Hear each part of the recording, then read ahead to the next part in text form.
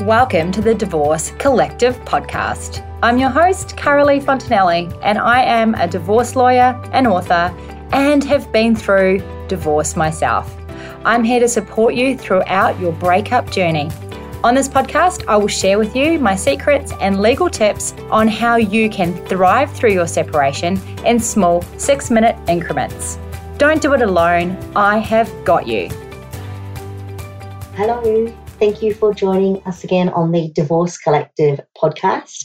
My name's Dannielle Young. I'm the Senior Associate here at Collective Family Law Group, and I'm the co-host, I guess you can call me, together with the Director of Collective Family Law Group, Carolee Fontanelli. This is an episode today on avoiding drama and how to choose your battles, some tips for amicable divorce. I did a post on LinkedIn where the image for it was about being selective in your battles because sometimes peace is better than being right. And I thought, might be a good podcast episode. Having an amicable divorce can significantly reduce the stress and conflict typically associated with the process of separation. So some tips to help navigate in a divorce or a separation in an amicable manner. 1, open communication. It is key. It is vital. Open communication allows both parties to express their thoughts, concerns, and their needs. By actively listening to each other, you can gain a better understanding of their perspective, which can help foster empathy and promote a more cooperative mindset. Effective communication. It leads to effective decision-making as it ensures that decisions can be made efficiently and with mutual agreement. By openly discussing various options and potential outcomes, you can make more informed choices that considers the best interests of both parties and children if children are involved, because they're what's important. It helps avoid unnecessary delays and reduces the need for court intervention. 3, seek mediation or collaborative approach. Consider alternative dispute resolution methods like mediation or collaborative divorce processes. Those processes involve a third party who help facilitate negotiations and find mutually agreeable solutions.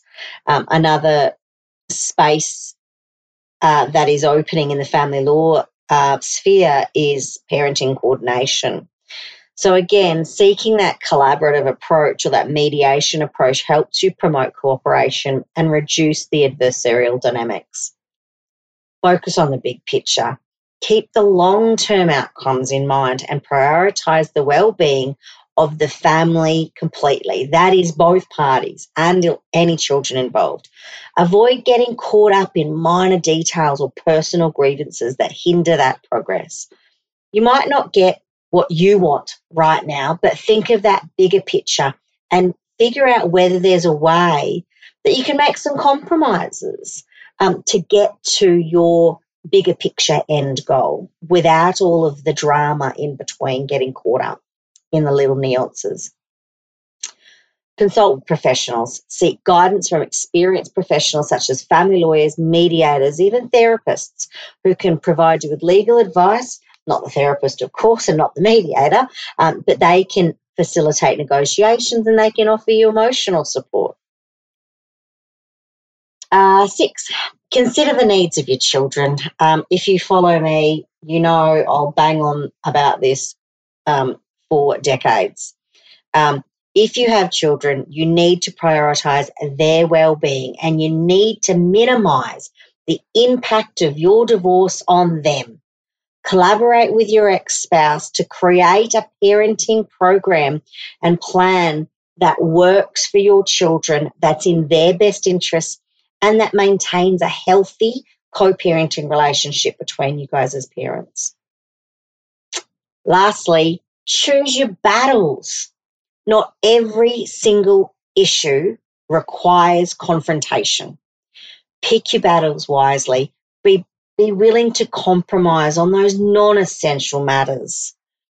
There was I think it was a post or a quote or something that I saw about choosing your battles. You know, again, sometimes peace is better than right. But another one was something along the lines of, you don't need to actually turn up to every or show up to every argument that you're invited to. So important. Remember that an amicable separation or divorce requires both parties to approach the process with a willingness to cooperate and find a common ground.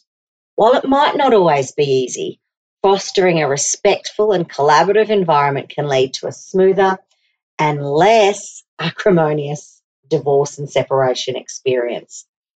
That's it from me today. Just a few tips to keep in mind. I'm a massive advocate for amicable separation.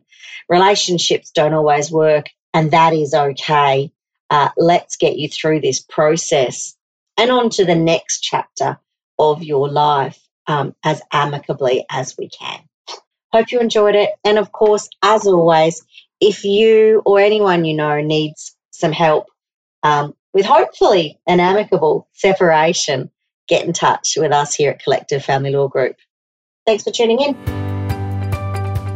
Thank you for listening to the Divorce Collective podcast, brought to you by collectivefamilylaw.com.au. If you got value from this week's episode, I would love it if you would hit subscribe and take a minute to leave a review. You can connect with us on Instagram or Facebook just by searching for Collective Family Law. And remember, until next time, you have got this.